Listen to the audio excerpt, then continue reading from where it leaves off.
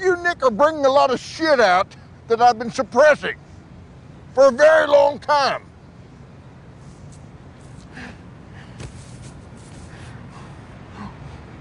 One of them coyotes, he made love to my skull. You know what that practice is commonly called? I do. And I certainly hope he got both eyes, Roy. Welcome to the Superhero Cinephiles podcast. I'm your host, Perry Constantine. And even though you guys have been listening to episodes for a few months this year, this is actually the first recording we're doing of the new year. So Happy New Year. And I'm welcoming a returning guest, and that is Nick Baldwin. Nick, how you doing today? I'm doing well, Perry. I'm honored to be the first recording and still remain impressed by how far ahead you are in your schedule. We're lucky if we've like one episode ahead when we're recording ours. So I'm always very impressed. Well, I've definitely had that in my show as well. It just happened to work out where I had managed to. I posted a call on Reddit last summer for guests, and they just kept rolling in. And like I had a bunch. I was like doing like 2 or 3 episodes a week recording, and so eventually I'd like met this massive backlog built up of stuff, which now we're getting down. I was about 4 or 5 months ahead. Now I'm only like 2 months ahead. Well, I know that maybe I should do something like that, because I know that we found each other through somebody reposting essentially that same thing that I'm sure you posted to Reddit. They like found on Twitter. That's how I found you. You've been a guest on mine, which we enjoy, and I'm about to edit that. But yeah, we're always looking for more guests, so maybe that's what I need to do, is just like put out a larger call of fellow podcasters who want to come on and talk about movies and love with me and my wife. Yeah, Reddit has been really good for that, to finding guests. Like I just post up a message up there, and then actually, funny enough, the first time I did it for Superhero Cinephiles, I got like no responses, and then I tried doing it again, and then all of a sudden it was like an avalanche of them. So it's just timing's got to be right depending on when people will see that post. But it worked out this last time I did it. So in fact, I think I'm gonna have to do that again, because now I've got, like we were talking before we started recording, I've got a break coming up, so I'm hoping to get another batch recorded. Yeah. So anyway, why don't you remind people, you mentioned your podcast already, but remind people about who you are and what you do. Sure. I am, the reason I'm talking to Perry, or the reason we found each other, is my wife and I have a podcast. I love movies, and I like talking about movies, and I think movies are indicative of sort of who we are when we find them, and they can always have something interesting to be said about it. And there's always something to be found to be loved in it. And if you listen to my previous episode with Perry, you'll find that some movies you have to dig a little deeper to find the things to love, but there's always something there. And I also think that they kind of make us who we are, which is how you can kind of learn more about a person and get more personal. So with all of that together, my wife and I have a podcast. That podcast is called In Love with Movies. You can find that anywhere you get podcasts and on YouTube. That's just in love, with movies. And each month we discuss, usually with guests when we can get them, some aspect of romantic life, talking about, what it is like to live from that person's perspective. We are all just normal, young-ish people trying to talk about how our lives have been conducted. We're not experts or anything like that. And then we also discuss a movie that is not always really that directly related to the love topic, but very recently, and by the time you all are hearing this, it might be some months later, so you can go find it on the back catalog if you find us. Perry came on and talked about his romantic life and his experiences, and then we also talked about High Fidelity. So if you've ever wanted to hear Perry talk about a movie that's not superhero related, or if you are always curious about more details on his romantic entanglements, come find us, and then hopefully you'll stick around after that. Yeah, it was a fun episode. I really enjoyed talking with you again. Well, I mean, I always have a fun time talking with you. We had you on twice now. Once on the main show to talk about Jumper, and then had you on the Patreon show to talk about Invincible. And so those conversations are always fun, and just like back and forth on Hive and Twitter and whatnot. And then so getting to meet Danny was a lot of fun too, and getting to chat with her as well. Really enjoyed it. I'm glad to hear that. And yeah, I always say, like, I'm funny enough, but she's always head and shoulders above me. So. Well, she actually is a comedian, right? I think she'd Yes. mentioned that in there. Yeah. So Yeah, she has that totally tracks. literally thousands of dollars worth of training from the Second City. So Oh, claim she that was for Second something. City. Oh, wow. Okay. Oh, that makes a Yeah, lot. she That has makes a a good lot of sense training then. program, doesn't it? I had a friend who did that years back as well, and we got to see we go to see one of his improv shows, and it was a fun time.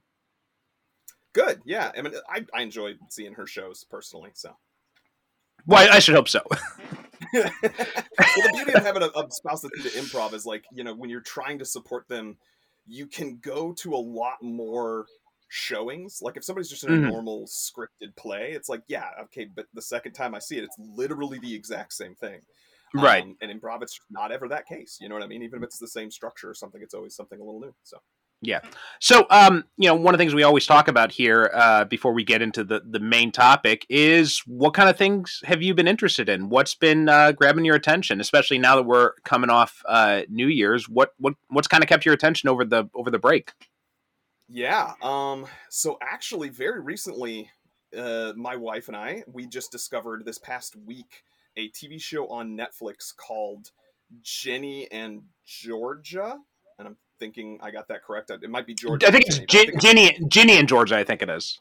yeah, Jenny and Georgia. And I would the way I'm sure somebody pitched this to Netflix execs years ago was, it is a modern Gilmore Girls, and my wife and I had enjoyed Gilmore Girls, and so if you go watch this show, it's got more explicit type of sexual content, not like rated X or anything, but more so Mhm. than Gilmore Girls, which aired on I think CW. So it's like Right. that, but it's modern. So they're like more modern ways of talking about sexual relationships, and there's a more hard-nosed backstory to the what would be the older mother Lorelai Gilmore character, who in this case is named Georgia. And as the episodes unfold, you learn more and more about her hard-nosed backstory. But yeah, it's kind of been it's one of those things that we like put on as like we're trying to find something new to watch and don't really and then we've like binged almost the entire first season in the last like 5 days. So Cool. For me, what I discovered is over Christmas, like from right before Christmas until stretching after New Year, I just got hit with a monster of a cold, and there was a week there where I was just kind of like laid up for a few days, just like laying on the couch, and I'm just flipping through stuff. And on Disney Plus, they had here it's in Disney Plus in Japan, but I think in the US it's on Hulu. But The Gifted, the X-Men it's like a spin-off TV series.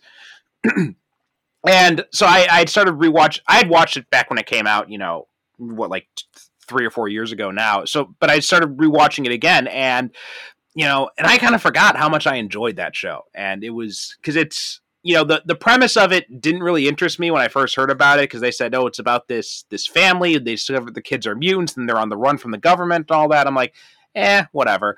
But when I watched it, what I wasn't prepared for was the mutant underground they linked up with, and all these, because they couldn't go with any of the mainstream X-Men characters. They couldn't right. go with Cyclops. They couldn't go with Wolverine or Storm or anything like that.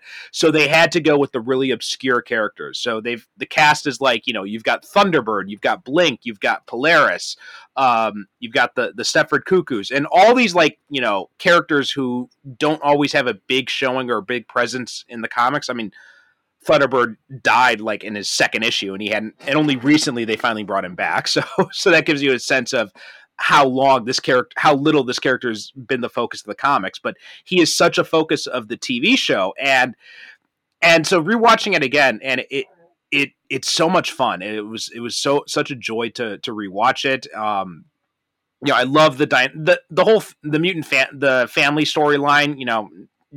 Even now it's still I still kind of check out every time they come on screen, but everything involving the mutant underground, the Hellfire Club, it was just so much fun to rewatch that. And just there is so much stuff in there too that now with the rise of fascism coming back, the rise of authority, so much of that stuff that they're talking about in that show. And now we have all this like anti-trans stuff, all this anti-immigrant stuff going on in Florida and Texas, and a lot of it rings very, very true in that show now.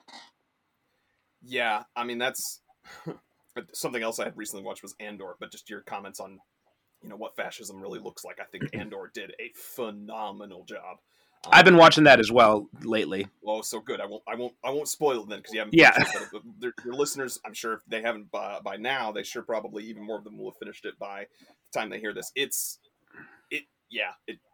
I'll just leave it at that, and then you can come at me on Twitter and we can talk about it some more once you've finished because there'll be lots to talk about. Yeah, so it's a great show, and Andor too. Like I've really been enjoying watching that little by little here and there when I have time to catch up on something. But anyway, today you came up to me and you said you wanted to talk about another kind of forgotten movie, a little kind of obscure, kind of forgotten movie, and this one we want to talk about was R.I.P.D. Rest in Peace Department from 2013. With Jeff Bridges and Ryan Reynolds, and based on a comic book, the same name, R.I.P.D. by Peter M. Lenkov, which came out in '99 from Dark Horse, I think it was. Yeah. Yep. So I saw on Twitter you'd posted that you had read the comic, so you have the comic, right?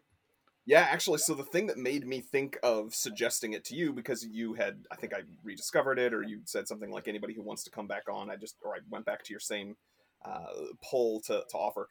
I was shopping for someone else for Christmas, looking for comics, and discovered this comic, and was like, oh, I think maybe I would enjoy it, and then I could give it to them as a gift as well. Because I had never read it. I'd seen the movie back in the day, and at the time the movie, was not great, and also I wasn't really into comics at the time. So when I saw the comic, I was like, oh, I've always been curious, what the comic was actually like.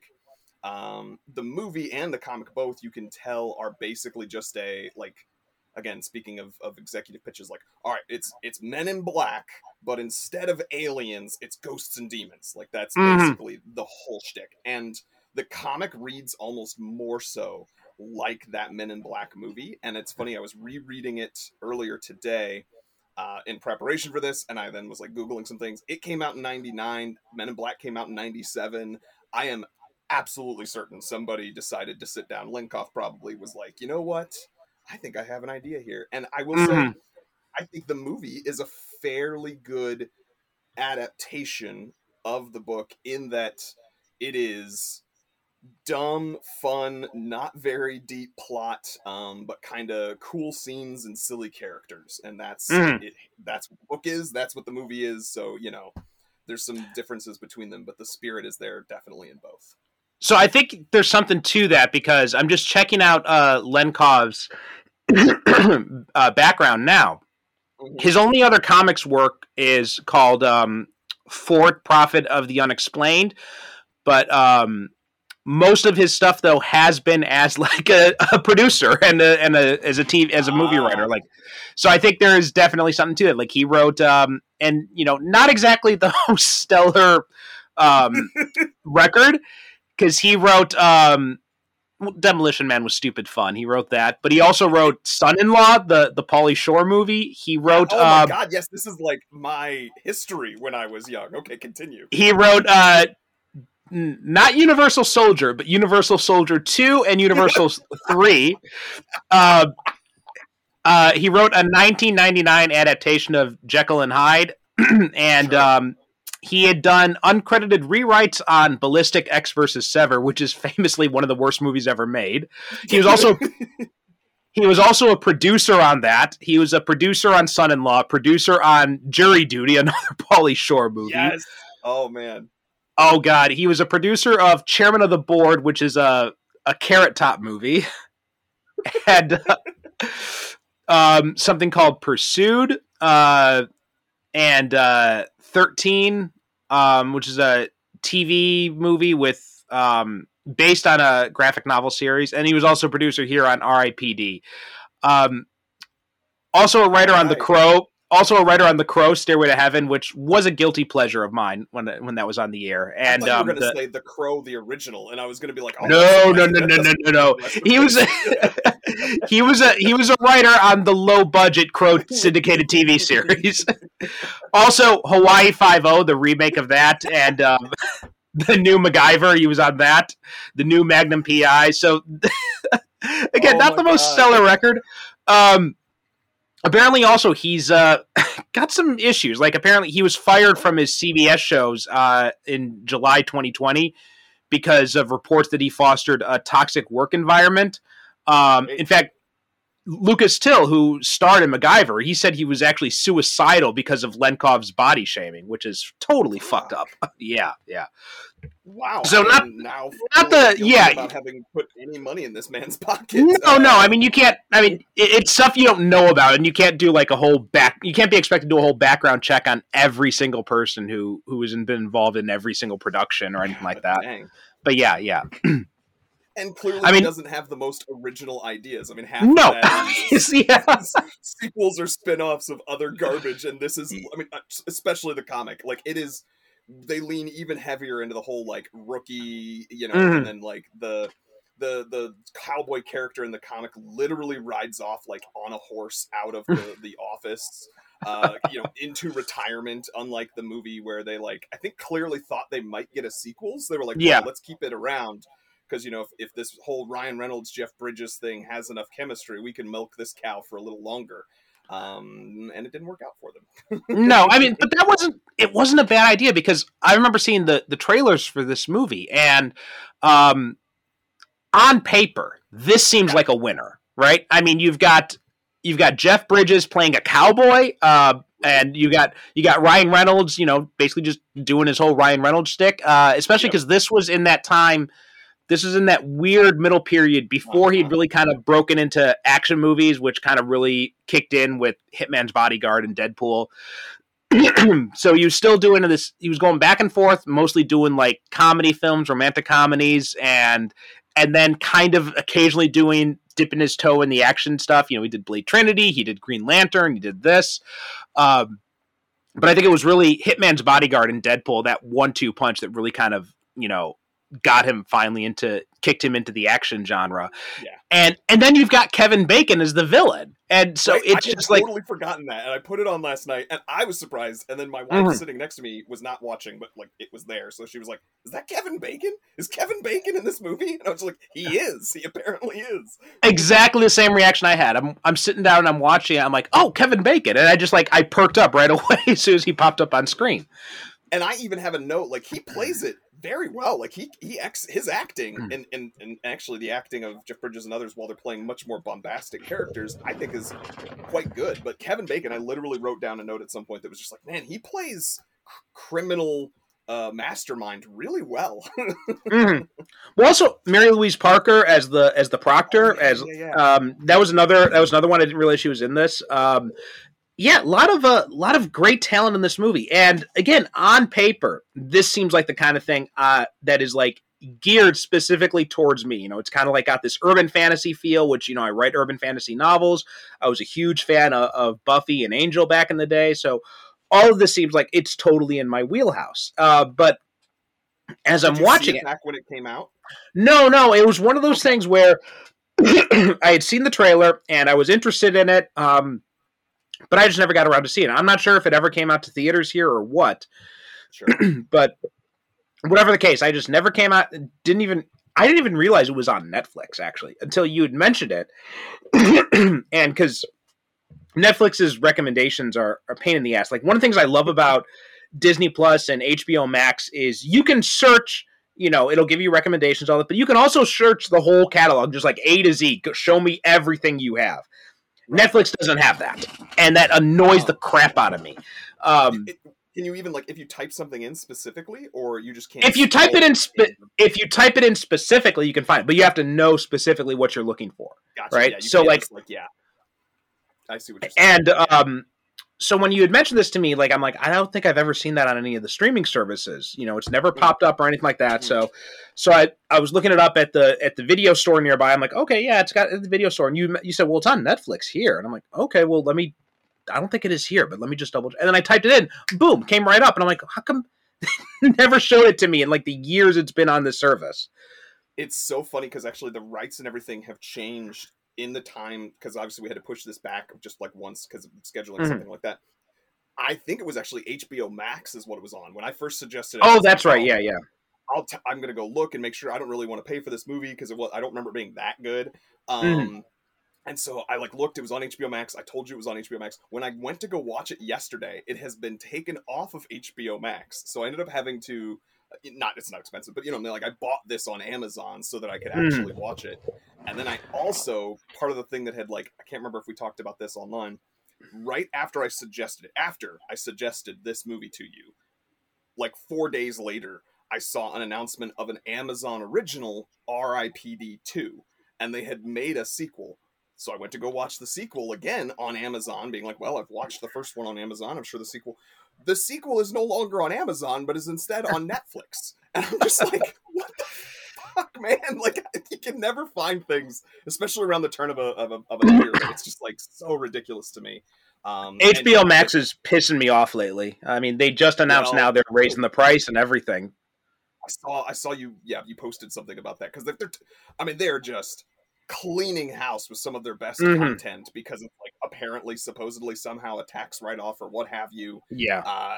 And then in the meantime, because they're needing money, they're upping their subscription. And I'm with you. I'm like, it's actually probably the one I watch.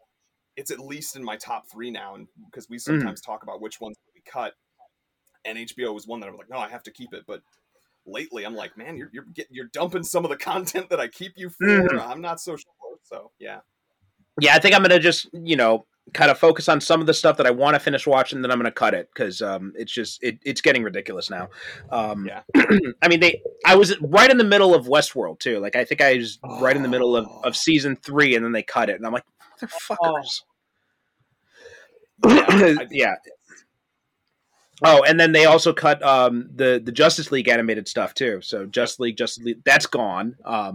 Aquaman, King of Atlantis, which I hadn't seen, but I was, I'd seen the previews of it and stuff. I'm like, oh, I'm looking forward to showing that to my kids when they get a little bit older. And now that's gone too. So yeah, it's so irritating. And then instead, we're getting all this reality TV crap on there instead. And I'm just like, who do you think wants to watch this stuff? There's a reason Discovery Plus isn't raking in the subscription dollars. Right? Yeah. I mean, it's like, I think they're owned now. Yeah, because that's part of the merger. They're owned by the same company. And it's like, you should be able to see that this is not panning out for you. Right. Yeah. But anyway, R.I.P.D. Like, so you'd mentioned the prequel. Funny you mentioned that because that was Jeffrey Donovan actually was playing the Jeff Bridges character in that, and it's kind of a funny coincidence because I just happened to be rewatching Burn Notice here and there. I watched, I think, all of Burn Notice back in the day, and I've always liked that show and rooted for him to have something that kind of breaks him out further. But then I watched something like R.I.P.D. 2. And I realized why maybe he hasn't. He's a very specific type of character actor, I think. And when you're making that jump from TV to film, you don't always make the best choices starting off, it seems. Yeah, I mean, I've seen him in other things where he plays characters like the guy from Burn Notice, and I think he crushes them. But then in this, where he's like supposed to affect, accent and everything like that, and I'm just like, oh, this doesn't work for me. But also, I mean, like, Jeff Bridges is a one-of-a-kind actor. Like, you can't ask someone else to come in and do a Jeff Bridges impersonation, especially such a specific one, like the way Bridges plays, because Bridges is, I'd seen some criticism, like, he's playing it so over the top in this movie, and if you're not Jeff Bridges, I don't think you can pull that off. I had that thought too when I was rewatching the first R.I.P.D. For this. I was like, man, this is nutso. And I literally thought to myself, like, anyone else in this role, because there are some pieces where it feels, even with him, like, just, I can't stand it. Like, it's too much of an accent. And I think that's part of why the movie maybe wasn't as successful. But agreed with you, like, trying to do that very over-the-top hokum, Southern guy. It only, I think, works because it's Jeff Bridges, and Jeff Bridges has so much charm. And I would even argue that, like, he's been in other stuff since this came out that has caused me to have, like, more positive feelings for him and more charm and everything like that. That I'm like, okay, well, like, he like gets even more credit. Like, you can see that he's making a very, like, intentional choice, with how he does things. So yeah. In fact, it was almost off-putting for me at first when he first came on screen in this, because I'm just like, oh Sure. wow, that's an accent. That's a But choice. That is yeah, a very strong choice. yeah, but it quickly won me over. Like I was surprised how much it won me over. And at first, when I first heard it, I'm like, oh god, this is gonna be a pain in the ass. But I was surprised how much I'm just like, okay, no, I'm rolling with it now. Yeah, see, I had watched this movie at some point, probably in 2014. I don't know. I remember I probably like rented it on DVD because, like you, I had seen the trailers and thought, "Oh man, that looks really good. That's right up my alley. That sounds like fun." Didn't get around to seeing it in theaters because I was busy. Anyway, and then I remember liking it less than I did this time. On this rewatch, I was like, "Man, this movie's not arguably like objectively good, but it's a lot better and a lot more fun than I remember it being." Yeah. So what were some of your main thoughts going through it this second time? Yeah. I literally had Bridges' accent ridiculous, but it totally fits the character. And having read the comic, like the comic is this over the top. Like he says "pard," like partner to everyone, and it's literally spelled P-A-R-D. And it's like constantly on every page this character is saying that. So I was like, okay, this actually works out pretty good. Um, I also wrote something. It looked diff, but uh there's a like he says something about like, oh, the fact that they look different. My bad. Sorry, I'm trying to like intuit. Oh, notes. the avatars. Yes, the avatars, and I love too that that's an opportunity for James Hong to like just. There's some really great side scenes with James Hong, who listeners, if you don't know who that is a character actor, has been in a lot of stuff, but also most recently probably Everything Everywhere All at Once. He plays like the grandfather. And I remember seeing him in a bunch of stuff, but he just like in a couple of scenes for this, I think is crushing it. And that's not something that's actually true in the comics. In the comics, there's a scene where they track down his ex-partner, and the ex-partner immediately recognizes him and like, goes running. So I thought it was very smart what they did to have that they have avatars. And then honestly, I think some of the best jokes, although some of them are dated, come around that avatar. Like the whole him having a banana, like it's like he doesn't actually have a gun, he has a banana, and like keeps wielding it like he thinks it's a gun, but everyone else just sees a banana. Or the jokes about uh the Jeff Bridges' character's like avatar is like this really hot sexy blonde or whatever, and people are constantly ogling him. And there's this great scene where some like really sleazy guy comes up to him and says, like, here's my card, I'm a producer or something like that, give me a call sometime, I can get you into modeling. And they cut back and forth, mostly having you listen to Jeff Bridges' voice say something like, I am a woman and I am not a piece of meat for you to be ogled, and you will respect me. And then like crinkles up the card and throws it in his face. And there's like, oh my god, yes, seeing Jeff Bridges do this is amazing. That was one of my favorite scenes. Yeah, that was one of the standout scenes in it. And I think the big problem with this is that you've got this movie where you've got Jeff Bridges just kind of like chewing the scenery and just like having a total blast. Because I think Jeff Bridges kind of knew going in what kind of movie this is. And so I'm pretty sure he read the script and he's like, this is a piece of shit. And they're like, yeah, but you could just do whatever you want. And he's like, all right, fine. And I know you and I often get into like, production stuff. He probably thought this would be, like, it'll be the moneymaker that I do on the side so that I can afford to do the, prestige projects that I want. Anyway, sorry, I interrupted you. No. I was pretty much done. But yeah, I think that's probably exactly what he was thinking. He's like, all right, I'll make some money off it. I'll go and I'll just kind of have fun on set. I think Kevin Bacon was thinking kind of the same thing. He's just kind of like, because he's also just like, chewing all the scenery in sight, especially when he does the heel turn as the master villain of the movie, which, one of those movies, one of those types of things where this is one of those movies where it's just, compare it to Men in Black. This really is, because I was thinking Men in Black the entire time I'm watching this. 100%. Like I said, I think that 100%. Was intentional, because the Men in Black comics was like the early 90s, and then there was the movie and it crushed, and clearly this guy who's actually a movie producer was like, hey, I can write up a script real quick.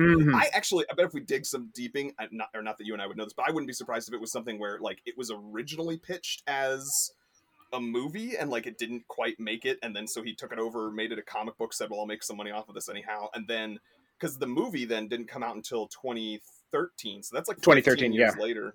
I bet it was like one of those things again where they were kind of like scrambling for trying to find like, oh, people are really loving comic book movies ever since Marvel did its thing, so let's go find any comic book property that we can.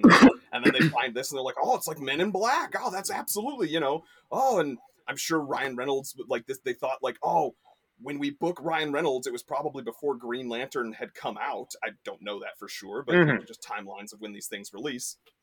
And so they're thinking like, oh, Ryan Reynolds is becoming hot off of Green Lantern, and they didn't know that Green Lantern was going to be infamously one of the hottest pieces of stinking garbage that probably actually, I would imagine, hurt this movie, because it's like, oh, it's this comic book vehicle starring Ryan Reynolds. Yeah.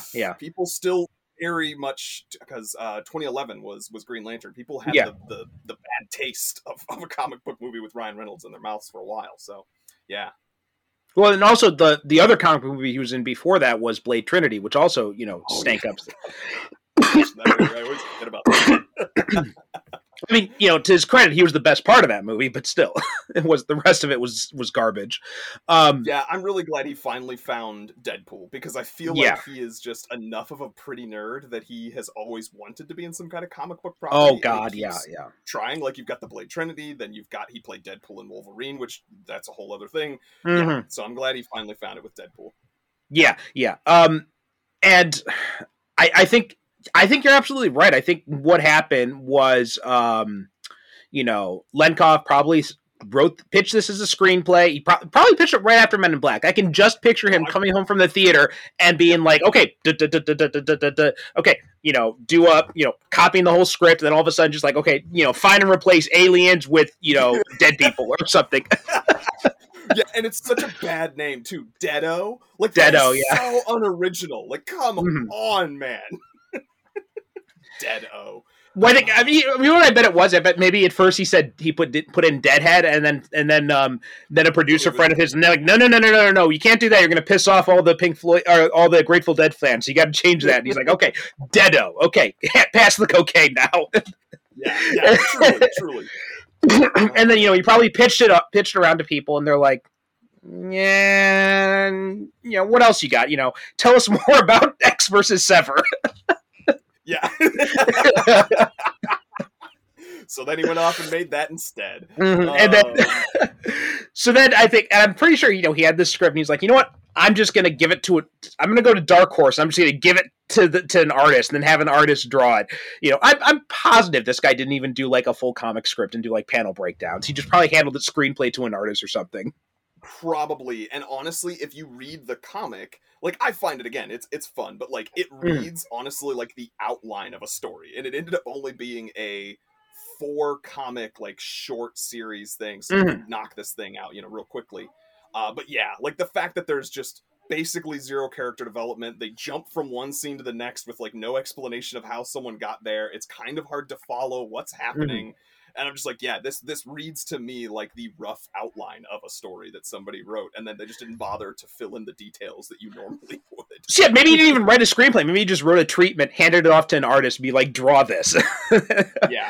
I will say, I like the art. It's very of its time, but it's like, like, there was this time when there were sort of characters that almost had like not huge heads like Pop Funko, but like just like slightly bigger heads in the way that they were drawn in animation, and it's kind of very much that, like, with tiny little bodies and then like larger heads. So it's unique, but it's cool, it's fun. Yeah, I'm looking up some of the art now. It's a cool style. I like the art. It's and I could totally see it fitting this style of comic if it was if it had a better story to it, basically.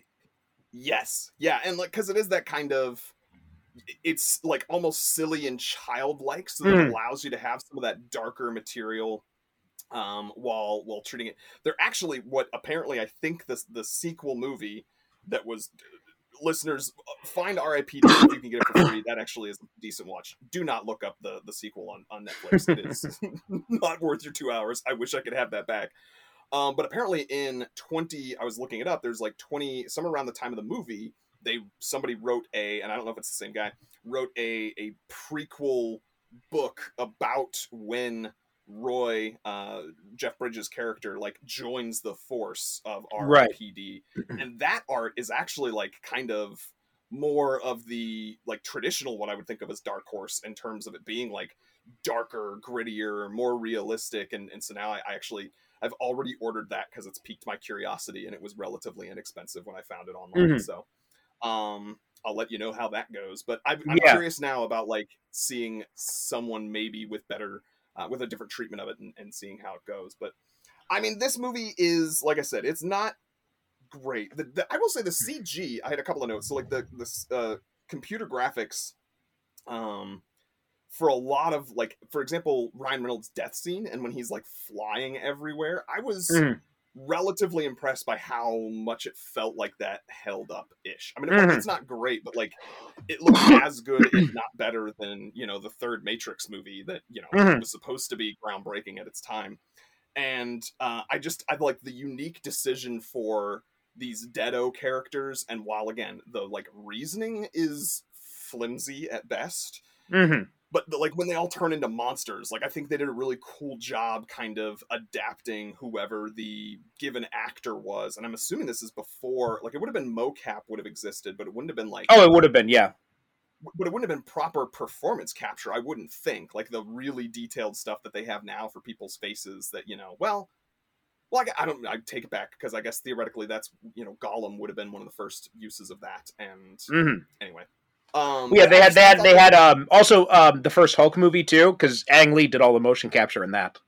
Okay, so yeah, no, they would have had it then, but I suppose yeah. And like just when Kevin Bacon, like you said, does his villain turn and his face like cracks open, and then it like is still clearly Kevin Bacon, but again a slightly larger head, and then some like craggles and things like that. I thought for things, and maybe it's just more of a criticism of modern computer graphics, but like I see things from 10 years ago now, and I'm like, oh, that looks as good as something that I saw 10 months ago, so it means it's not that bad. Like it must be, they've done a decent enough job. But I think the movie knows what it's trying to be, and therefore does that fairly well. Like, I mean, the scene, like, for example, there's this homage clearly to Doctor Strangelove. I assume you as a movie buff may have picked up on this. Yeah. Okay. Yeah, so he rides Ryan Reynolds out of like a skyscraper, but he straddles him like the cowboy does in Strangelove, and yeehaws on the way down. I literally cackled at that scene. I was just like, oh my god, this is terribly absurd and ridiculous, and I love it. Yeah. Also, the fat Deado they play, like one of the things, like the CG, that's where the CGI got really wonky for me when they were trying to, because that I'm just kind of like, okay, this looks really bad. And the weird thing is they do this odd framing device where they open up on that scene, which just felt like such an odd choice. I'm like, you're going to put your worst CGI right at the start of this movie. That's a choice you're making. That's a choice. And I don't know. But I don't know why. It doesn't seem to make any sense. Like, the framing device doesn't have any sort of purpose for the structure of the movie at all. Sure. Yeah, like how he died and everything, they don't really get into that. You know what I mean? Yeah. But then we had the speaking of that fat businessman, did you recognize that actor who played him? I knew he looked familiar, so I Googled. I had to look it up on IMDb. I did not know it without looking on IMDb, but please enlighten your listeners about what else they would know this young man from. That was Buzz, Kevin's bully big brother from the Home Alone movies. Buzz, your girlfriend. Woof. Yeah, when I saw that, I was like, oh my god, yes. And then the poor guy like only gets like 30 seconds basically on screen before he becomes a Deado. I actually thought, I wish they'd have spent more time with the character that they created for him, like this like sort of 1970s businessman who was like, tapping his foot and bobbing his head like the whole time as if he's listening to music that isn't there. I thought that was kind of a cool shtick, and then like very quickly they turn him back into a Deado, and he's now just this CG blob who's running up the sides of buildings, and I was like, this is less interesting. Okay, we had to jump out for a second, but we're back in. So you were just saying right before I hit record again, you just had in your notes? Yep, I had in my notes. Oh my god, Pulaski is Buzz from Home Alone. I was just like, I couldn't believe it. I was floored, and I loved it. We haven't Yeah, talked. Sorry, go ahead. Go ahead. I was just gonna say, I was gonna change notes a little bit, and the thing that really was making me wonder, because I was watching this and I knew that it was based on the comic book, and by the time I got to the end of it, I was thinking, I wonder how this compares to the comic book, because it's Okay. because thinking about Men in Black. I'm not sure if you ever read or if you're familiar at all with the original Men in Black comics, but they're very different from the movie. It's like much darker. It's like very much in that like, you know, early 90s conspiracy theory vein. It's like, and they don't just go after aliens, right? The movie really kind of like, sanded down Chooses the the focus. edges. Sure. Yeah, and it also it sanded down the hard edges of that comic book and made it much more. I think a big part of it was also the casting of Will Smith. It made it much more kind of like family friendly, much more got a fun tone. And so I was wondering, I wonder how because this felt like it was one of those cases where you had this comic book and then they just kind of slapped this very kind of generic movie formula onto it. And so it made me curious, like, I wonder what the comic book's like. I bet it's better than this. And then, but based on what you were saying, it doesn't seem like it was. I mean, it is. Yeah, it's not. I mean, in short, it's not. They're not entirely the same, but the basic broad strokes of like this 4-issue thing is essentially the same. His partner betrays him. You don't know that until a little bit later on. His partner betrays him to help. The thing that's like major difference is in the movie, and this is actually I think a good choice, and which goes to me saying it's a good adaptation, because a good adaptation like Sonic kind of finds the things that don't fit as well for the new medium and improve upon it.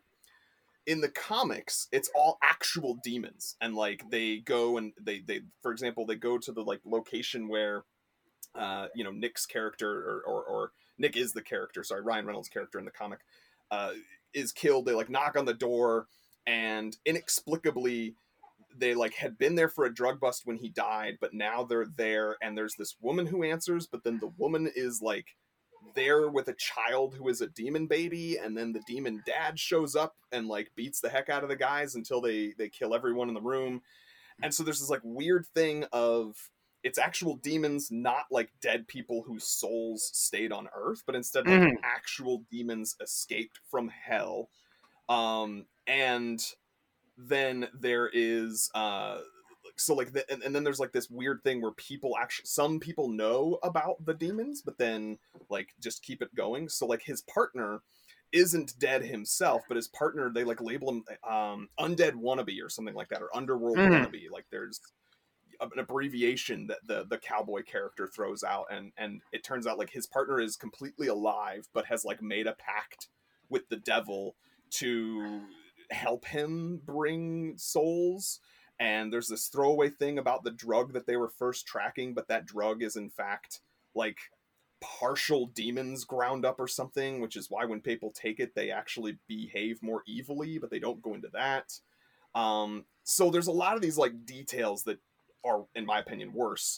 Whereas in the movie, they have adapted it and been like, okay, this whole confusing thing about there being this sub stuff, done. We're not going to do this. And there's then also this side story that by the end interacts with. There's some demon who has escaped from hell to be able to find Michael's sword, and then is going to use Michael's sword to kill the devil so that he can then rule in hell. And they end up defeating this. They like find this guy and track him down, this demon, and stop him from killing the devil, because God wants the Cold War that's been going on, and would prefer to stay with the status quo as opposed to letting new leadership happen, and who knows what happens there. So it's almost got that like Constantine movie vibes of there's this mystical thing that they have to go find, but it's in that way it's the same. Like partner betrays, partner kills, partner's working with the bad guys. The difference being like, his partner ends up being like the mastermind instead of a sniveling idiot. But there's also then this side thing of like some mystical artifact that they are trying to prevent its use, because its use might bring about the end of the world as we know it. And they just smartly, brought those two characters together and made the person who's trying to complete the artifact be his partner. Mm-hmm. And instead of being some demon. So I think it's a better execution, but then you also don't have some of the cool weird demons. Mm-hmm. So it's like it's a give and a take, Yeah. Yeah, I mean, a lot of time. Well, when you said partner, were you talking about the Jeff Bridges character or the Kevin Bacon character? Oh, I'm sorry, Kevin Bacon. Yeah, Oh, Kevin okay, okay, Bacon's character is called Nettles or Hayes. So like I in that portion there, I was just talking about the bad partner, the bad guy. okay, okay, okay. Um, Because Jeff yeah, when you Bridges' said that, character is like 1-to-1 the exact same okay, from the book. Clearly, they built it around that. Anyway, sorry. because when you said the devil, he had made this deal with the devil to like kind of like hunt stuff down. I was thinking, I'm like, wait. So in the comic book, it was Jeff Bridges, and that sounded like a complete ripoff of the TV show Brimstone. If you ever remember that? I vaguely remember that, and it's funny because like it's this weird thing. They almost make it seem in the first issue like uh, it was a deal with the devil because there's this Mm-hmm. lawyer who shows up instead of the proctor. And this is the other thing is like there's all these random characters that are only there for like a page that serve Mm-hmm. no real purpose. That's why they amalgamated them. Yeah, but so like there's this lawyer and he says something like, oh, this contract, and the contract looks like it's got flames on it. And Mm-hmm. then in the next panel, it says like it's this flaming city and it says something, like the capital city of hell or something like that. And so it's like almost feels like you're saying like this contract is tied to the capital city of hell. But Right. then later in the comic, there's some lines from Jeff Bridges' character, the cowboy, about like, oh, the big man upstairs, or if you don't finish your contract, you don't get to go up. And it's like all of this, the the main character Nick, he says something like, "Oh hell," and the cowboy character says, "Not, we don't say that here." And then later on, he says, like, "Oh my god," and he goes, "Now you're getting it, pard." And Mm-hmm. so there's this implication that it's heaven. There's definitely not like the movie very much more heavily leans into like it is definitely heaven. That is who is employing you. That's what's going on. So, Mm-hmm. no, not quite Spawn or Brimstone, but Okay. yeah. Anyway, Yeah, that whole structure of like there are way too many coincidences in this movie for my taste. Like yes, that whole idea of Nick gets betrayed by his partner kills him, and then Nick gets resurrected in the R.I.P.D. and then he goes after, and the thing they're hunting down is his old partner, and I'm just like, come on, that's a little bit pushing. yeah, agree. I mean, I understand it's Kevin Bacon. You got Kevin Bacon playing the villain. You want him to, but you're pushing the strain of credulity here a bit. Yeah, and it's very similarly the case is kind of occurring with this here. In fact, the one thing that's different or that makes more sense is in the comic, part of your like contract and the reason that the guy signs up for it, it's not so much that he wants to go back to his wife, although they have that scene too. It is that he wants to find his killer. Like it literally says like, oh, your contract, your first case will be that you get to solve your own murder.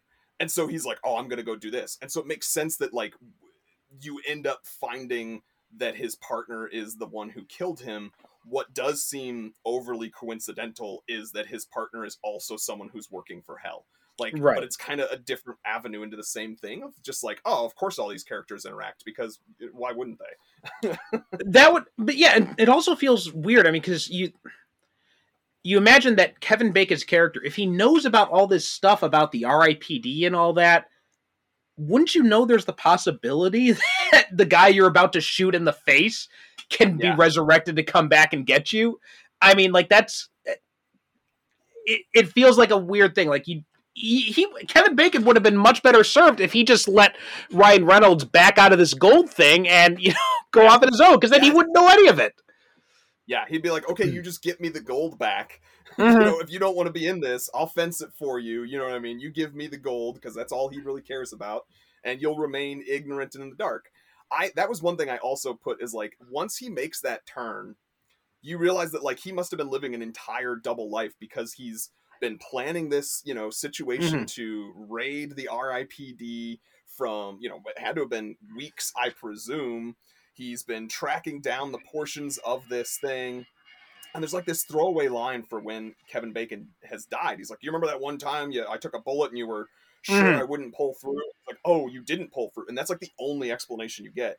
Yeah. But supposedly from that moment on, he like not only decided, I want to stay on Earth, but I'm gonna also become the guy who brings hell to Earth. Like it, I literally wrote a note of like, what is his motivation? I don't understand what his Yeah. motivation is. Why his character would suddenly become, the ringleader, and why he would be spending so much time focusing on this thing, or as you pointed out, why he would need to kill his partner to meet his ultimate goals. I mean, yeah, because like it makes so much more sense if he was just a human guy who was afraid of being, caught by internal affairs. That would have made so much more sense, and I can understand why he'd want to, kill Nick that way. But the way they do this here, and they have that whole turn of him, I'm just like, wait a minute, that actually makes it, completely nonsensical that he'd want to kill his partner. Because I mean, like the R.I.P.D. knows that you're after this thing, and you're gonna kill a guy and put them right into their hands who knows about what you're doing. Yes. Yes. It was just... And it's sorry, go ahead. where it's like, just like the first half of the movie, if you don't look at it too closely, like you're like, oh, it makes sense because it's the other motivation. But like you're saying, after the shift, then you're like, well, hold up a second. And again, I think you're just not supposed to look at it that closely. You're just supposed to be like, oh, he's bad. Like, and therefore the bad guy is always, knows everything.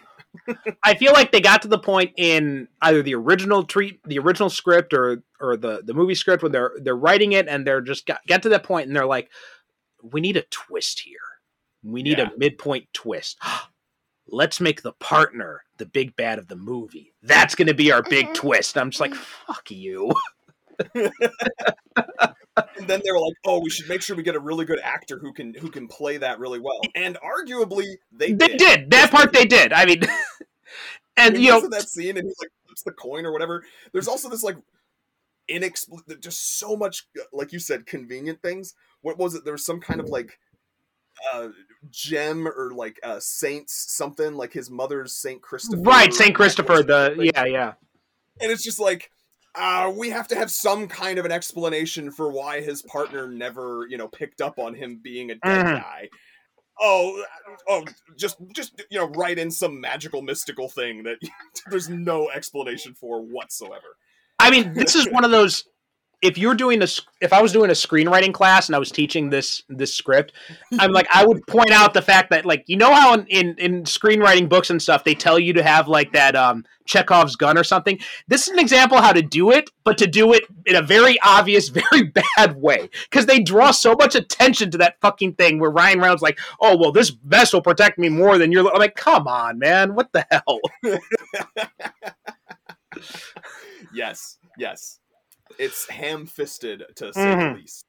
But yeah, and it just that actually goes to another one of my notes. Just, it's a plus and a minus as I wrote it, because it's like the like lots of exposition, and I write it as a plus because I'm tired of, and I was just talking about this with somebody on our Patreon exclusive thing for us, of Avatar 2, and like that there's just not enough exposition sometimes of like, we've got this like world built thing, and then now we're going to put something into the world that kind of breaks the world that we've already built, but we're not going to bother to talk about it enough and explain it.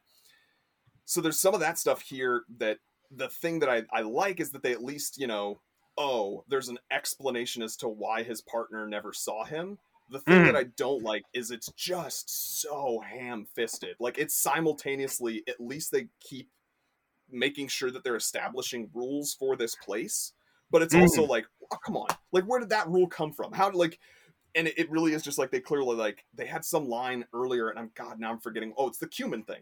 Like, yeah, why does cumin, and that's, by the way, not anywhere, because like I said, they're not actually dead people, but that's nowhere in the comic, so they just made that shit up themselves. My guess is the writer's room that was workshopping this, like, somebody ordered Indian food and somebody else complained about the smell, and then they were like, and thought that'd be funny. But so, like, the whole cumin thing is like, it's nice that there's an explanation at the very least, but where the hell? And they just write it off as like, oh, nobody knows, Pard. Jeff Bridges' character is like, oh, we don't know why Indian food does it. It just does. And that becomes the sort of justification for everything. Like the saint crest and every other random thing of like, we're not going to bother explaining this to you because we're just going to say it's magic and be done with it. Which, yeah, at least you've established that, but also that's really friggin' lazy. Like, as someone who I know, you write magic, and if you just use that as your way to get out of every situation, you're not going to have anything interesting to write about in the long run.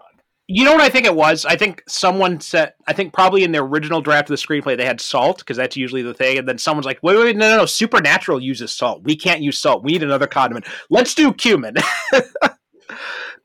Yeah.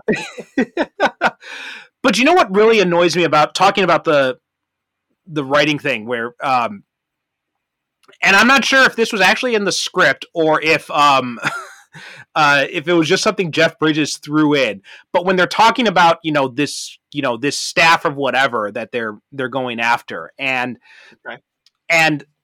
Roy stops everything to point out, wait a minute. I've been busting my ass for, a century now, catching all these guys, and you're telling me someone built a thing to just make my job insignificant? And I'm just like, who would do that? Why? And there's never any explanation for it. And I'm just like, and that's why I think it was because if somebody actually wrote that dialogue for Jeff Bridges, it makes me wonder, you know what? It's one thing to get meta and to poke fun at your story, but you got to have that next step. You got to have that next step in the joke for it to make sense why you're doing it. Like, if you just have it, then you're just pointing out a big flaw in your script. Yes. Yeah, and you're never resolving it or anything like that. Right. And I hope, I would love to see a script and find out if that's true, because that's an excellent point, and I would hope that it is Jeff Bridges, like, just him doing it, and sort of like he had that moment of realization on stage, maybe. And he's like, that's what I think would happen. Like, they get to that, maybe the script is being written as they're filming it or something. You get to that page, and he's like, wait a fucking minute. Oh man! And then they just happened to be filming at the time, and somebody's like, you know what?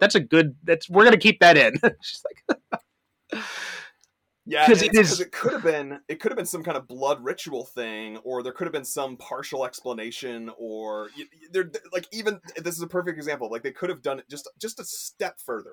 Just one step further. Just have like another line of dialogue. You took the time to let Jeff Bridges say this line of dialogue. Add another one. The R.I.P.D 2 doesn't have like a specific thing in it, but it is like, oh, there's this one demon who's trying to open the portal to hell in the ground and allow all of the demons to come escape into our realm. But it's like a specific time, specific ritual, specific thing. And it feels like it could have been that. Like, you could have said that wouldn't have taken long. Literally write that in for one sentence, and it doesn't seem as obvious as Jeff Bridges points out. Yeah. It's just like there's so many, and it's such a weird thing. I mean, like, you've got this cast of these three great, charming four when you talk in Mary Louise Parker as well. Yeah, and she kills it. She kills it. Yeah. Role. Oh my god, yeah.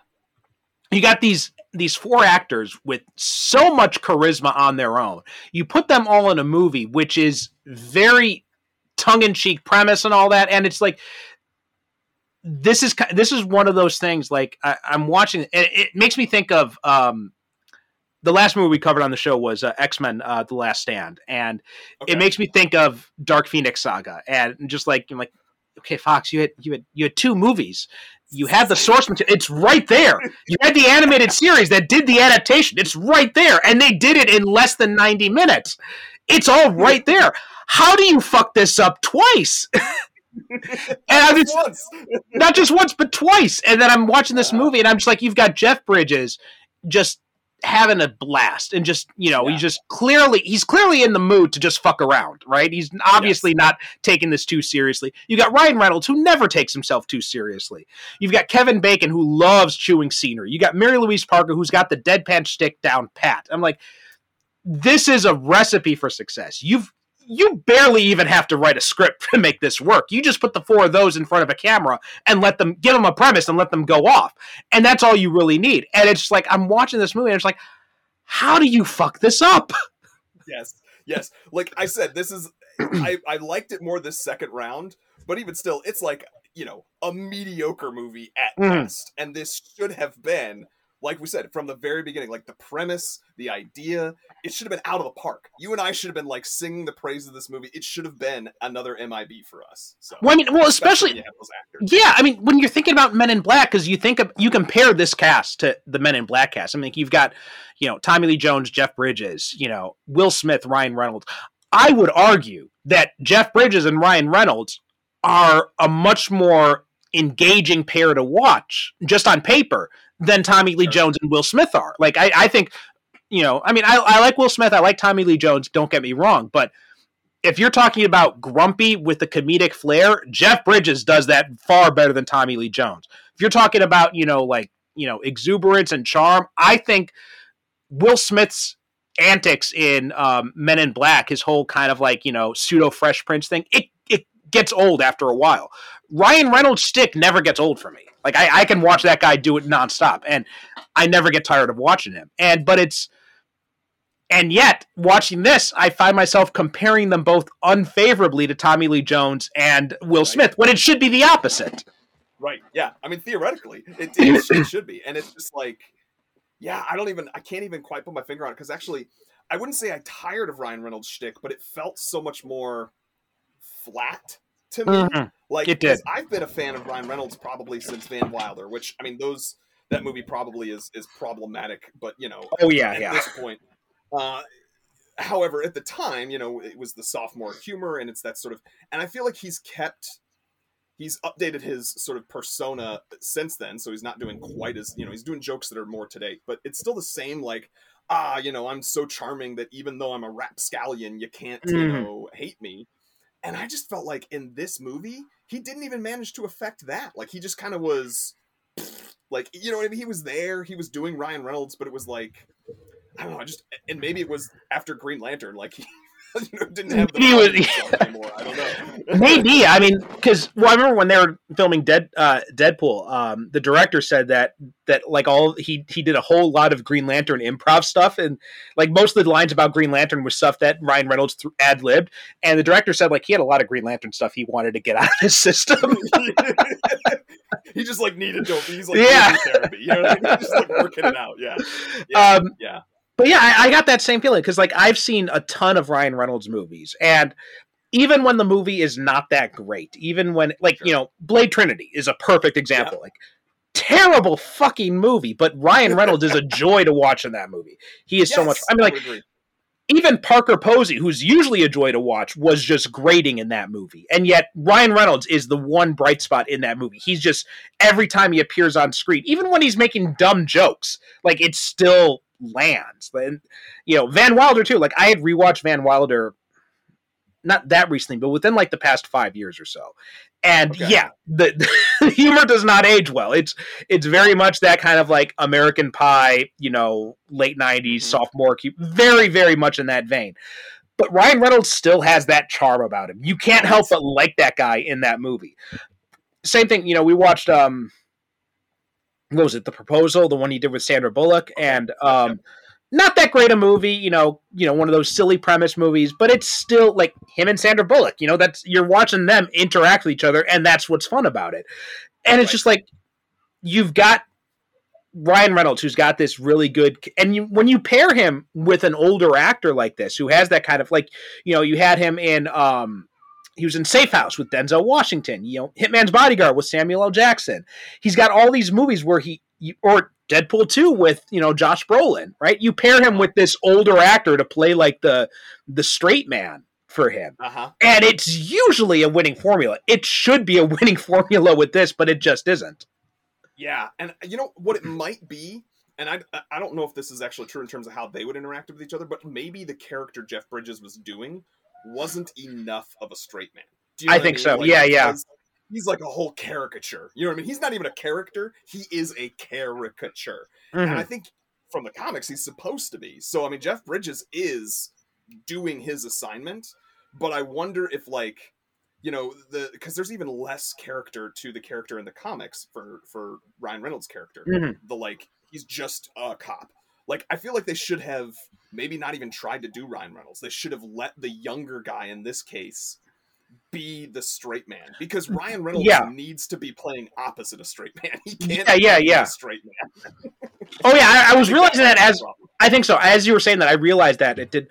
And Jeff Bridges can play like the more straight man type, like in he's capable for sure. I mean, arguably in Iron Man, that's what he was to Downey, right? He's very much more of a straight man to Downey's more eccentric, zany type of character. But yeah, and I think you're right. I think that's a big problem, is that Ryan Reynolds is they want Ryan Reynolds to do his thing, but if Ryan Reynolds gets, first off, I mean, I think it's clearly the script is not doing any favors. Oh, I'm God, not. No. They don't really give him much room to like ad lib or anything like that, which he does very well. When like that's one of the best jokes in Deadpool were him just ad libbing. Right. And then they've got Jeff Bridges, who feels like he was much more unrestrained, and it's just like those two things. You're not matching these two actors to their strengths. Well, I mean, you are in Jeff Bridges' case, but you're not figuring out how that chemistry will work, because You're right. Reynolds feels oddly restrained in this movie in a way that Bacon and Bridges do not feel, and I think yes. I think maybe there was something to that. Like maybe the director pulled Ryan Reynolds aside. He's like, look, these other guys are chewing the scenery, so we need you to play it straight. And he's like, Ryan Reynolds like, how do I do that? Right, yeah. Why did you hire me? Like, that would have been my response. I'm Ryan fucking Reynolds. Why do you have me doing this? Yeah, I mean, like, he actually, obviously, we were talking about Green Lantern, and everybody knows about Ryan Reynolds and his feelings about Green Lantern. I was thinking about, like, the scenes from Green Lantern when he's like excited because he's figured out the CG super suit, you know what I mean? And he's like telling his friend, he's like, "Oh my god, I glow green," or like whatever. Like there's more life and excitement in that movie, which is void of life and excitement, than there is in Ryan Reynolds in this movie, which like arguably he should be able to show that as well. So I mean, yeah, they should have. I think, yeah, you should have had a different actor playing this part. As much as I love Ryan Reynolds and I love the idea of him and Bridges in a movie together, I think you really should have had a different actor playing that part, because, if you had like, I'm just thinking off the top of my head, like Chris Evans or someone like that playing that part, I think they could play it much more straight and it would have worked. It would have worked a lot better. Yeah, and in fact, even around this time, Chris Evans would have probably been a good choice. My suspicion is they wanted Ryan Reynolds for, again, star power, and they were thinking that star power would be, Green Lantern star power, and I don't think that worked out well. But, yeah, it's just, it's interesting. It's just always funny when we talk about this stuff, because like you think about like this, if you tweak this like one thing a little bit, would have made this movie amazing. You know what I mean? We talked about Jumper. I don't know about amazing, but right, fair enough. Especially not for Jumper. But yeah, it's just like you tried to bite off more than you could chew, and you didn't think about like, oh, if we just tweak this one thing, it could certainly vast improvements. Yeah. Well, also too, I think they just. There's the structure.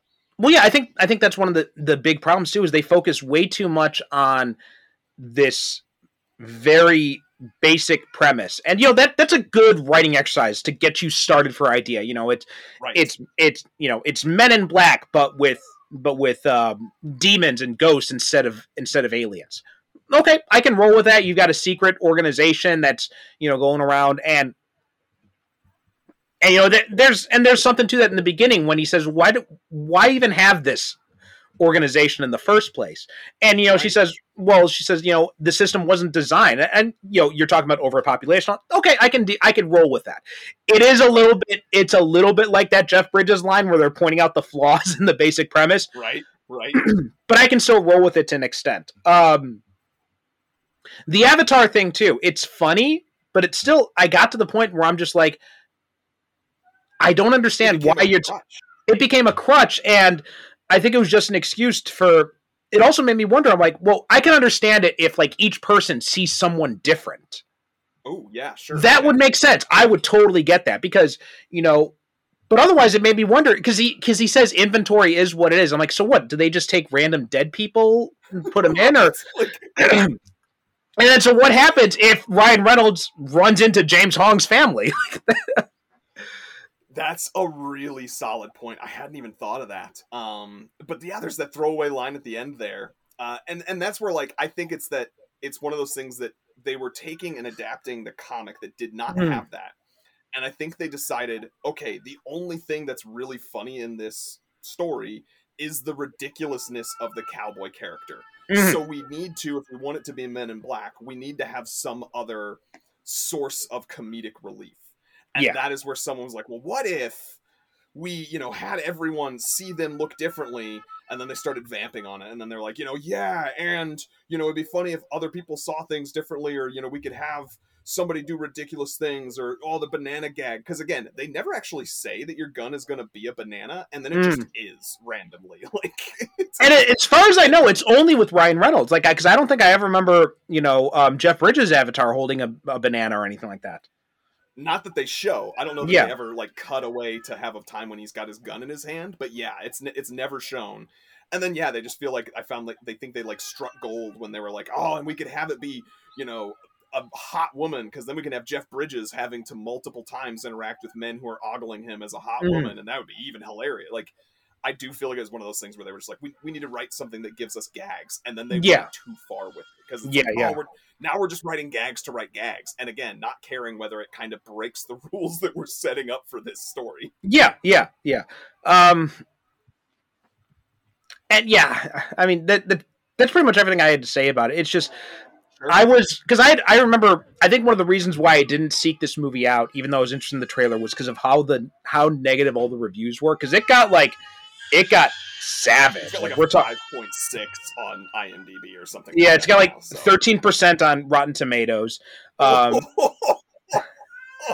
I didn't realize that's audiences polled by Cinema Score gave the film an average grade of C+ for some reason, which is weird. Roger Moore, film critic Roger Moore, called it the worst comic book adaptation since Jonah Hex. Kyle Smith of the New York Post gave the film half a star out of 4, writing, "For a movie that so strenuously rips off Ghostbusters and Men in Black, R.I.P.D. manages to come up with fresh new ways of being absolutely terrible. The plot manages to be fully predictable and freakishly bonkers at the same time, seemingly born of the same kind of brainstorming on LSD session that must have given us Howard the Duck." That is savage and perfect.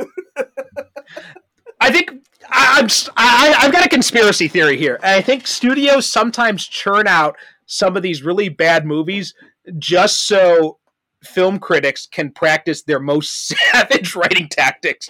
Because I remember the best thing about the Cats movie were the reviews that came out of it. Oh my god, yeah. I literally never watched the movie because I saw all the reviews and I was just like, yep, there's no way that I'm going to be more entertained by this film than I am by reading. No, God, those reviews were savage. And it was brilliant. There was one I saw, I got to look it up and I got to send it to you later, but there was one that was just like, it had me laughing my ass off the entire time I was reading it. And it was a long review. We're talking like, 500 to 1,000 words long. And it was just like from start to finish, just completely savaging the movie and unbelievably hilarious. Yeah, it's like you said, let them work out their darker demons on the things that we know are absolute trash, and then they will come at us so hard at the ones that are, not maybe our best hit, but not terrible. Yeah. So maybe next time I come on, I'll be able to pick a good movie. I kind of like this though. I really do enjoy like having fun. And this is to me what like movies can be fun about. You can watch a movie that's not even that good objectively, and there's still something to love about it. I genuinely love Kevin Bacon's performance in this movie.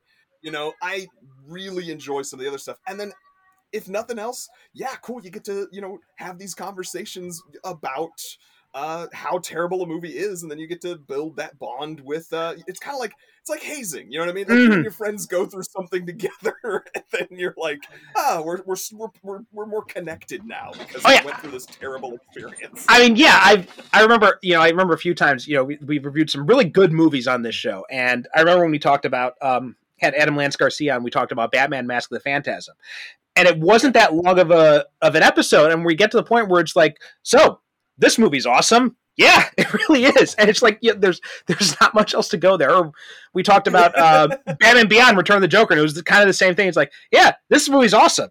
Yeah, and it's just like, okay, but when when my late co-host was on, one of the last movies we reviewed was Steel, and it was just like that was just an absolute dog shit of a movie. That was one of the episodes that was the most fun to record because it was just like we had a lot of stuff to get out of our system after watching that. Oh man, yeah, for sure. Well, let me see. I don't think I have any. Oh, I will say, like, I'd forgotten completely about the total apocalypse ending. Like, I forgot that that's how the movie ends. Oh yeah, the skybeam thing and all the Yes. Oh man, I forgot there was a skybeam in this before it became a joke. Yeah. Well, this was right around the time when it started to become a joke, right? Everyone's like, people are going to be talking about the 2010s and the skybeam until the end of time. Yeah, it will be like every film nerd will know that time for sure. Mm-hmm. I will say it's going to be what it's going to be. The skybeam is going to be to the 2010s what Tarantino ripoffs were to the 90s. Yes, truly. Everyone's like chasing the magic that was that first movie that made the skybeam fun. Like everyone, like they saw Avengers and they're like, you know what made Avengers amazing? The skybeam, yeah. If we put a skybeam in our movie, we're gonna make $1 billion, guys. It's like, no, you took the wrong lesson.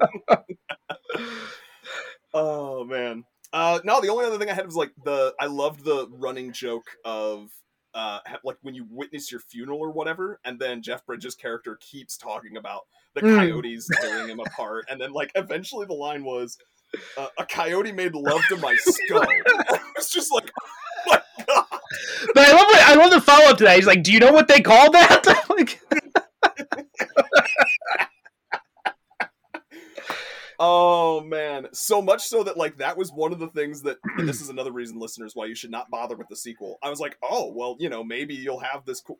It's the same exact character, but you never actually see it happen. Unfortunately, his partner in the second movie just tells him that coyotes took his body to a cave and tore it apart. And I'm like, no man, that was comedic gold. Like have Jeffrey Donovan getting to react to these coyotes and him being like, oh man, come on, how are you doing that to me? Oh.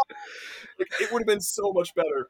And instead you only get a much better depiction of that through Jeff Bridges and his descriptions of it. Well, also like that funeral scene too, when they're when he says like, this is a very private moment for you. And he just keeps on. He's like, I'm going to let you just soak it in, and he just keeps on rambling the whole time. And then Reynolds like, thanks for letting me. I mean, it feels weird. Like I keep forgetting Ryan Reynolds' character name in this, so I just keep calling him Ryan Reynolds. That's fair. It is a forgettable. It's actually, I think his name's Nick. His name is Nick. Yeah. And it's like I keep. There are a few times when you said Nick, and I'm like, wait, who? I'm like, oh, right, Ryan Reynolds' character. Because like his character is completely unmemorable in this, and it's like if it wasn't Ryan Reynolds playing him, I don't think I even remember the character's face. But yeah, that scene when he's just like, and Ryan Reynolds turns to him, he's like, well, thank you for letting me absorb all that in my own time. Oh, there's something like that.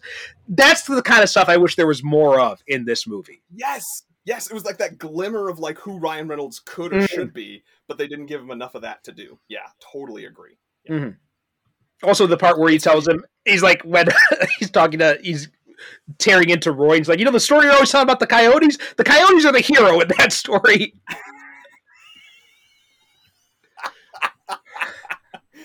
Oh my god, I forgot that line. Yes. Oh, very good. All right. Anything else you want to say about R.I.P.D.? Nah, like I said, I literally could see where I'd rated it on IMDb, and I gave it 5 out of 10, so that's like a 2.5 out of 5, which is how I rate things now. Mm-hmm. I bumped it up when I did it on Letterboxd. I now would give it a 3 out of 5 because I enjoyed it more this time, but I can't say that it's a good film. Like it is shallow, dumb fun. That's what I tell you. Shallow, dumb fun. What'd you give it? I gave it a 2.5 on Letterboxd. I mean, it's. I mean, I think I fell asleep at one point during the movie because there's some stuff I'm just like, I don't even remember if I it didn't feel like I missed anything. So, but I think I'm pretty sure I fell asleep at one point, and I didn't even care enough to go back. So that tells you something about it. Yeah, it's just like there's it's the concept could have worked if if they did a little bit more with it beyond just the premise of Men in Black meets Ghostbusters. You could do more with that if you've got that starting point, okay, but you got to build up from there. Yes, yes. I mean, that's like you said earlier. It's like that's the start, not the end. You can't Mm-hmm. end Right. Do you ever play these? Do you play video games at all? Yeah. You know those like building games, like No Man's Sky or Ark or whatever, or Sure. No Man's Minecraft or Sky's whatever. been one Yeah. I've played recently, actually. Yeah. Right. So you build the basic structure of the house, but if you don't Yes. put anything inside, it's just a big empty room, and you're just like, okay, this is yeah. That's kind of what this movie feels like. It's got that nice outdoor thing, but you go inside, and you're like, this is just completely empty in the inside. That is the perfect analogy, I would say. Mm-hmm. Yes, completely agree. Because it again, on paper, this should have been at least entertaining to watch. If not a good movie, it should have still been fun to watch, and it just really wasn't. It wasn't, and it wasn't like, I'm not going to go so far as to say it was terrible to watch. It was like a chore, but it's just like it was really just kind of it was there. It was really just kind of boring and unremarkable. Yeah, it's like it existed. It existed, yeah. Like, yeah, yep, 100%. And so much so that even though with my watch history on Netflix is still like, I don't know if we're going to recommend this to you. We're just going to kind of bury it. Oh man, that's so funny. Yeah, I think actually because I went to go find the sequel, it gave it like a 14% in terms of like how much it matches with the things that I've liked. Yeah, so that was fun. It does make me wonder, like because I don't think I read the description, but you know how on Netflix they've got sometimes the description and something like and they'll try to say something positive about it. I'm like, what would they say about this? Like Jeff Bridges, Ryan Reynolds, and Kevin Bacon. And that's it. That's probably all they have. Nothing else. Yeah. They just list the names of the actors, and there is no description. Yeah. Like, you know what? Honestly, if we tell you more, you're not going to try it. Oh man, I always love talking movies with you. Yeah, same here. Yeah, that's a good segue to end this episode. But yeah, Nick, always fun to have you on. Got to have you come back on again. But why don't you tell people where they can find you? Yeah, sure. Would love to come back on again. Like I said, we'll find some movie that maybe like scores just a little bit better each time. Like Jumper was worse than this. This is a little bit better. We'll go. You know what? Something now that you said that's tips what into a good movie.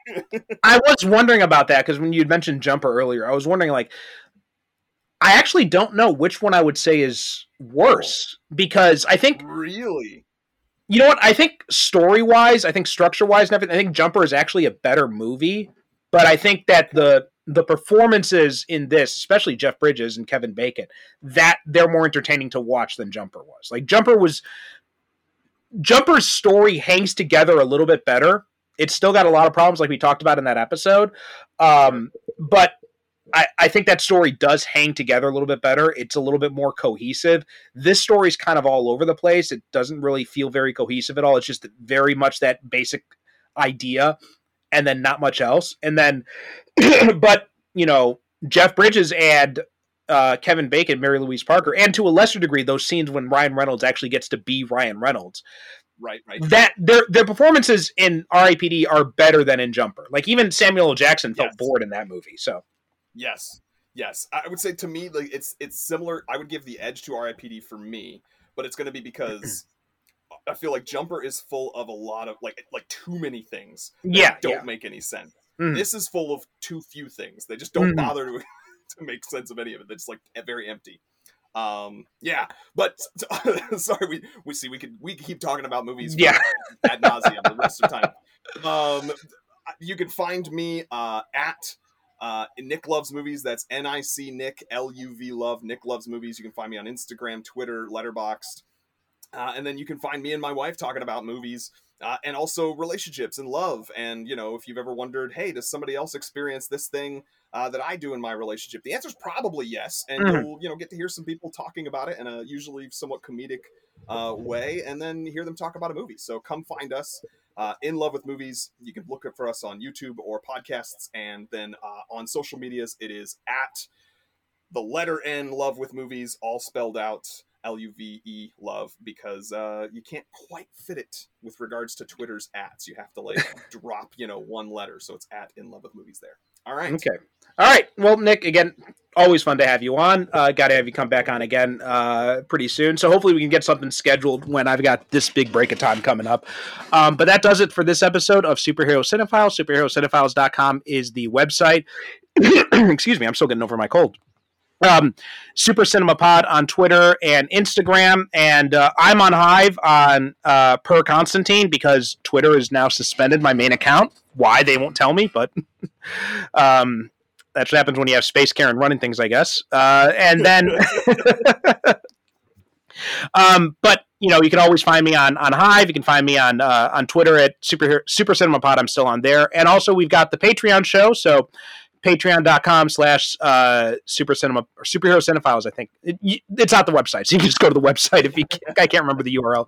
But you can find our Patreon show where Nick has been on talking about comics before, and we've had some other people on. And also we have if you sign up for that, you also get these episodes a week in advance. So please do that. And that does it for this episode. Thanks so much for listening, and we will talk to you next time. If you enjoy the Superhero Cinephiles, then you'll also love my companion podcast, the Superhero Cinephiles Book Club. All my Patreon subscribers get access to this exclusive podcast where I review superhero comics and graphic novels. Not sure what comics you want to read next or what you should dive into? I've got you covered on that. I'll be doing reviews, recommendations, and also talking to you about useful entry points if you're interested in reading some comics but don't know where you should start. Plus, you'll get access to all episodes of the main show a week before everyone else. On all of this for as little as just $1 a month. All you have to do is go to patreon.com/supercinemapod, and you can sign up at any subscription amount to get started. Thanks so much for your support, and please don't forget to rate and review us on Apple Podcasts or wherever you get your podcasts.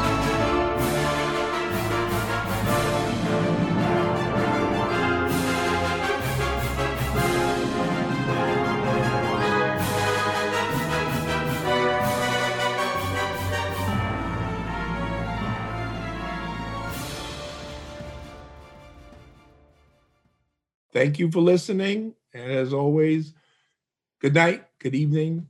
God bless.